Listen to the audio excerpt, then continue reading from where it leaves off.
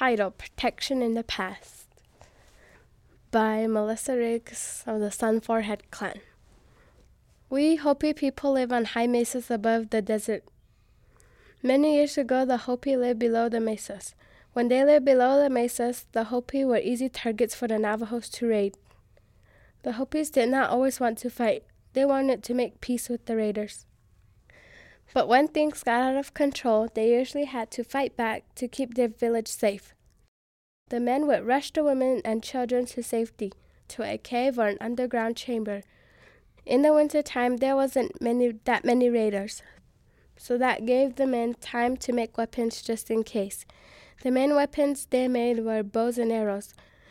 They also used Sulukpi and chili for weapons.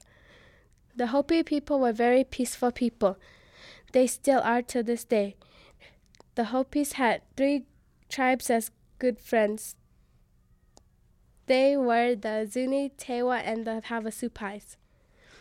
I got all this helpful information for this report from my Uncle Alfred Honyaktewa, who lives in this reservation in the Second Mesa, Arizona.